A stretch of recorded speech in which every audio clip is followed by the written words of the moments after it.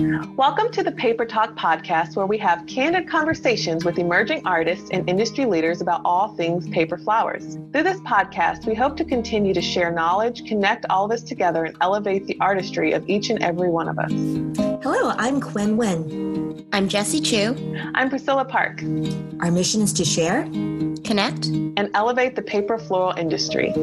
We are some of the voices behind the Paper Florist Collective. Welcome to our podcast, Paper Talk.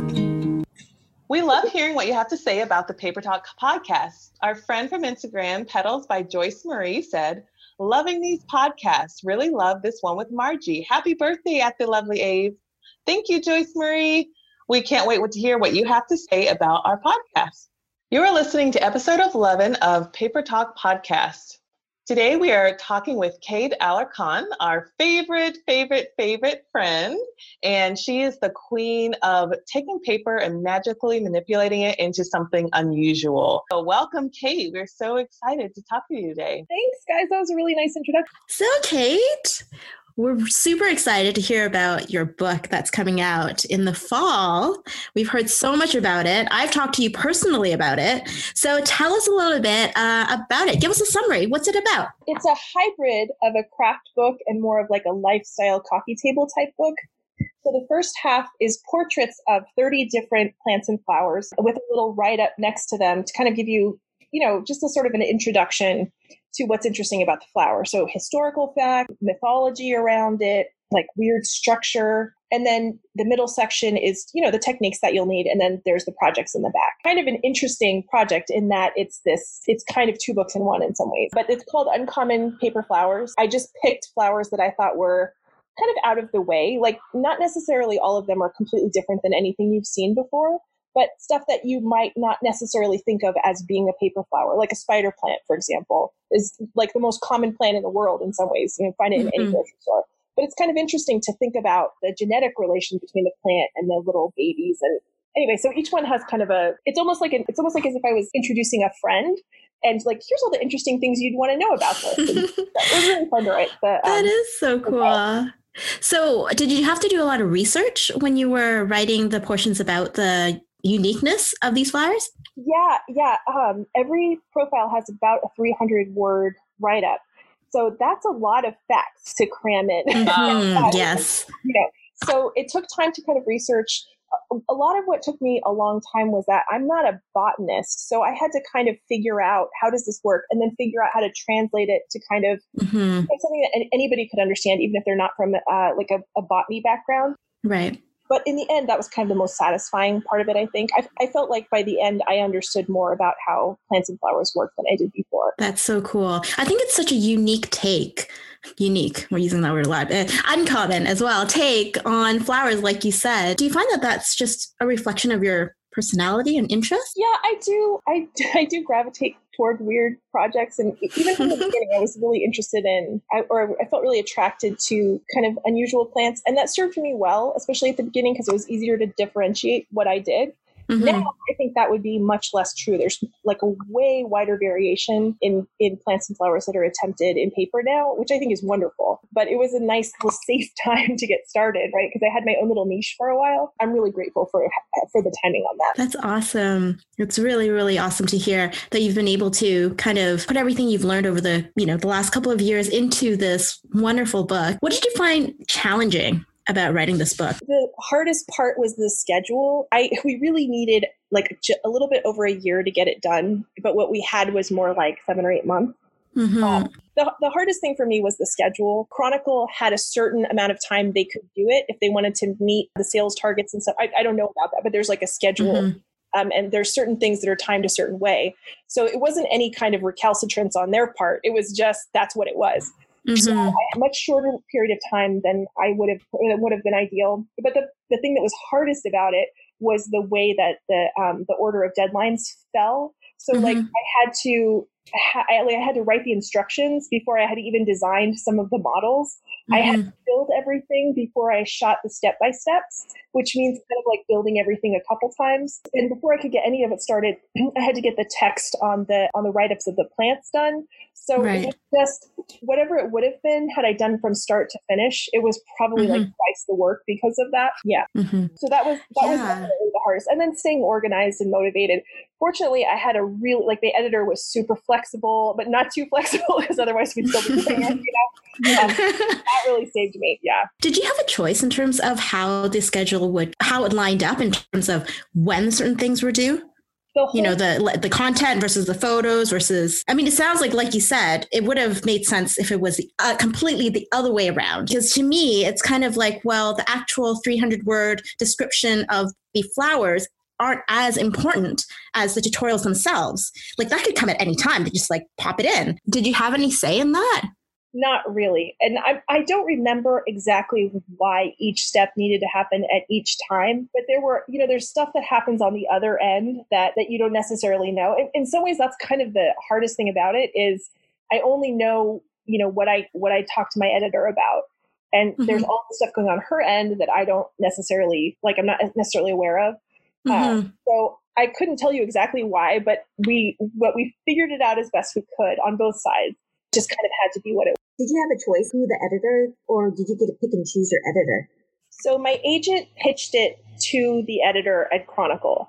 And as far as I know, there was never a question of me picking an editor, but rather an editor came attached to a deal. I will say, had I been able to pick an editor, I would have picked my editor because she was great. How did you go about finding your agent? So that was just complete luck on my part. So I had this idea. I was kind of friendly online with Flora Forager, Bridget at Flora Forager. I had this idea to ask her, like, hey, because she takes apart flowers and then makes images with the flowers. And I was like, would you ever want to take apart some of my flowers? Because then, you might be able to make some cool pictures. And I just thought the idea was interesting, like building something that was going to be torn apart to build something else. So I had this cool idea. I met with Bridget, completely lovely person, totally unwilling to tear up my flowers. You feel about some of your flowers where it's like, oh, I'm done with these forever. Like somebody. Yes, that's very true too. Yeah, totally like that. So she posted very, very kindly posted some pictures of my stuff on Instagram. And so her agent, Cindy, she contacted me to see if I'd be interested in having her represent. And we did a couple of different versions of a book proposal. And then the second version was the one that actually got us a deal. So did you have to submit the different proposals? Is that what you mean? My agent met with the publishing people and they kind of talked about, she talks to them about different people that she's got in different projects they could do.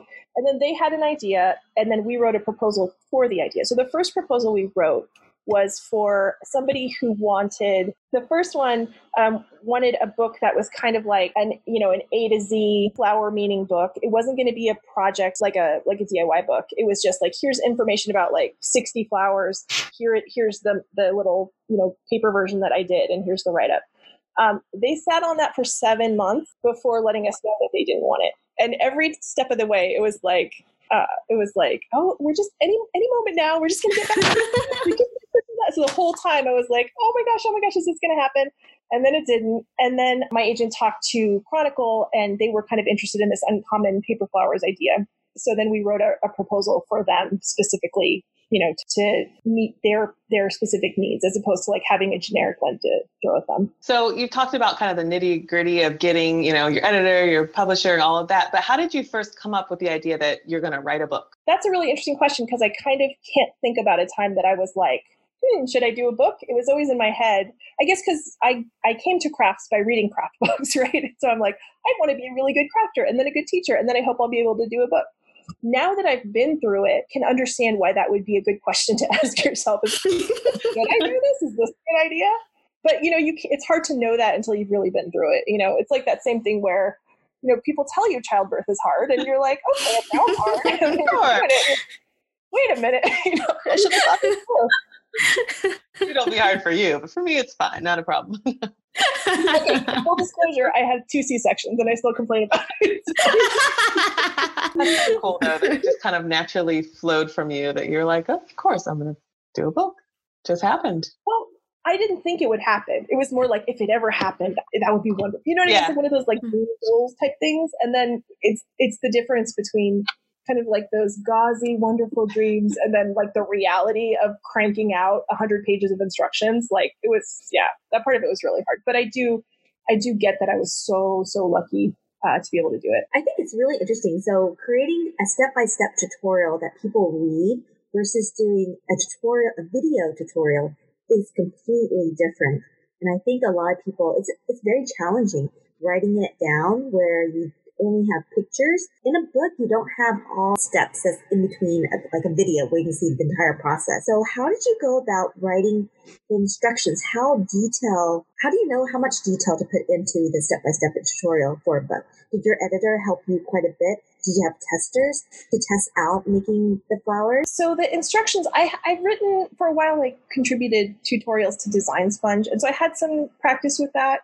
When I do workshops, I always write up the tutorials, and that's nice because you can kind of see as you go through the tutorial, like how people are doing with the instructions. No, we didn't have, so the idea was that we were going to have testers, but I think because of the schedule that didn't end up working. So we had some really amazing proofreaders, and my editor worked on it too, just saying like, I can't envision what you're talking about here. Like you just said up there, but then you said turn it sideways. So did you mean, like that kind of just really detailed. And it took us a few passes to get through all of them. So that was tricky. Usually though, it wasn't, you've skipped this step entirely, but more like this step C of this larger step. I'm not sure quite what you meant by X, if that makes sense. I found, personally, when I was working with my editor, yes, they had a proofreader that amazing. I guess that's their job. Like they're just used to reading people. Yeah. I don't know how they do it because they must have to go through line by line, be very patient, literally, like you said, visualize what you've written in their mind, whether it's turning something clockwise or whatever, and being able to understand it. Such an amazing job. Totally agree. The level of detail that they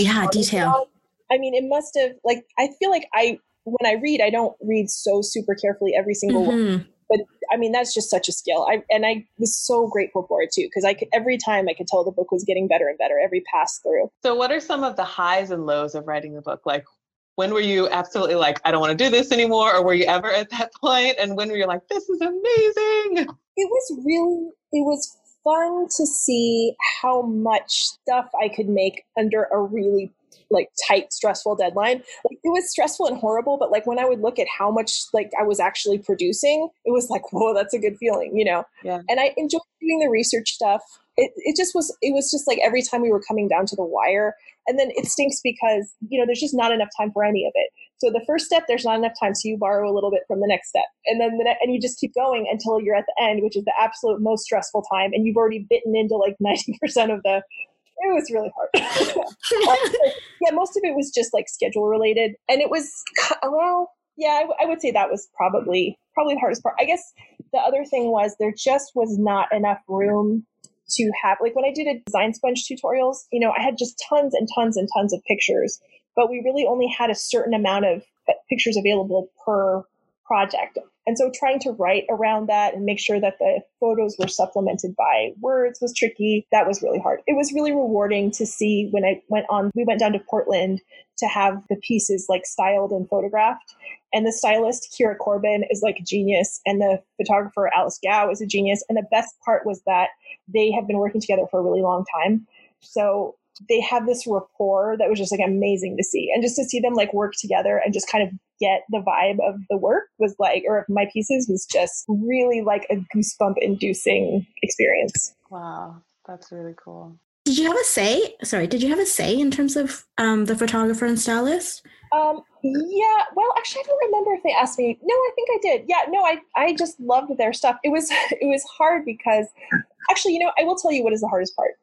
Every single aspect of it, paper stuff, I know how to explain the directions, but like, you know, you've got an editor, a stylist, a photographer, another stylist, all those people are top level, amazing at their job. The gap between what I can do and what they can do, just like for a while, just deflated my confidence because I was like, oh, that's what good, like, I mean, my photos aren't, you know, the best in the world, but I feel like they were fine before. And after I came out of that, I was like, oh my God, this is so embarrassing. And I feel like I'm still kind of recovering from that. It's like, that's the price you pay for working with people who are just bonkers amazing, you know?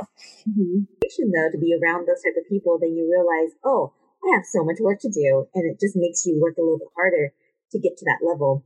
Yeah, definitely. It must have been somewhat intimidating working with people who have such portfolios. Yeah. You know? I would have been intimidating too. I would have been like, no, can you just turn that flower a little bit? And I'm not sure if they meant to do that or not. Like, I don't know. And that's the hardest. That was seriously the hardest part is that. So I'm at the photo shoot. I'm watching what they're doing. And they're like, the photographer was so kind. She'd be like, do you want to come see? And I would look at you like, what do you think? And I, like, all I could say was, that's wonderful. Because I felt like it was, who am I to say that the photo, I mean, not that I had any particular feedback, but just, I couldn't even look at it to be like, what would I say? It was more like, it's like when the doctor asks you what you think you should do about something and you're like, I don't have a medical degree, Who was your photographer and stylist? It was, so the stylist for the book in general, like how the layout was going to look, all of that was Lizzie Vaughn. Alice Gow was the photographer, and then Kira Corbin was like the prop stylist for the first section, which is like the kind of the beauty shot. What a fun day that must have been to put all those. Was it one day or multiple days? It was 4 days of shooting, and the entire time I was sitting at a table making the rest of the stuff, so that hopefully by the last day. So the last day of shooting, I had been up till like 4 a.m, and then I got there. I'm still working on stuff. I'm making the working on paper flowers like gesture with my hand. So still working on stuff. It was so stressful, but we made it. We did it on time. And like when I walked out of there with all my stuff and it was done, I just felt like this massive weight lift. I bet. That's intense. 4 days. Yeah. Wow. So how did your family handle the whole book writing process? It was really tough. My husband basically was like a single father for a while. And oh my God, God bless him. He did everything. He cooked, he cleaned, he made sure that, backpacks were together and lunches were packed. I mean, basically all I could do, I did hang out with the kids after school, but during that time I was mostly working at night, working on the weekend. He was a really good sport about that. Yeah. And when the book was finished, we tried to treat it like, okay, this is all of our project that we're celebrating, because everybody made sacrifices for it. And, they're in the acknowledgments and in the dedication. And I think that was really fun. We just got the sample copy about a week or two ago. Ooh, exciting. It was so exciting. So I opened, you're not at that stage, are you, Jessie? No, we're doing the final color proofs. Which I'm freaked out about, because I look at the colors and it's like tuned to uncoated paper, but the colors are like scary. They're scary. They're like high contrast. They look like super saturated. So I can only trust my editor. So Kate, do you have any book tours booked, or are you planning on going on a book tour? Well, so I have a marketing person at Chronicle and a publicity person at Chronicle, and they are figuring this out. But we're just going to do something locally. Publishers no longer send you on book tours because they can't pay for it. So basically, you can go on as much of book tour as you're willing to pay for. But, with 2 kids, and it's a little hard to go traipsing around the country on my own dime. Right. So I'm going to do probably Seattle and maybe Portland, maybe the Bay Area. We'll see. And DC, of course, because, we come out. I wish. Yeah, and yeah. Well, if you ever do come this way, I'll host you. I'll you know what? When you do your book, Priscilla, I'll come for yours. Sure. We're going to make it happen, Priscilla. Yeah, we will, Quinn. We will. I'm not deserting you on that front. So, Kate, where can we purchase your book, and when does it, importantly, come out so we can have it in our hand? Okay, I cannot emphasize this enough. It is now available for pre-order. It's on my website. They give you this whole checklist of things you have to do, and I feel like it's all I say now. It's like, hi, I'm Kate. My book's now available for pre-order. So it is now available for pre-order, but you can buy it. I mean, you can actually have a physical copy on October 15th. So it's available for pre-order right now on Amazon. I'm not allowed to just say Amazon. It's Amazon, GoIndie, Barnes & Noble, Waterstones. I think that's all of them. It's available for pre-order though. And we'll list the links below for anyone listening. Just go to the blog post that goes along with this podcast, and you'll be able to find the links to Kate's book as well as her Instagram with all of her work and her website. Thanks. Thank you so much for joining us today. It was really fun to chat with you. Oh, you guys too. I love you guys. Same here.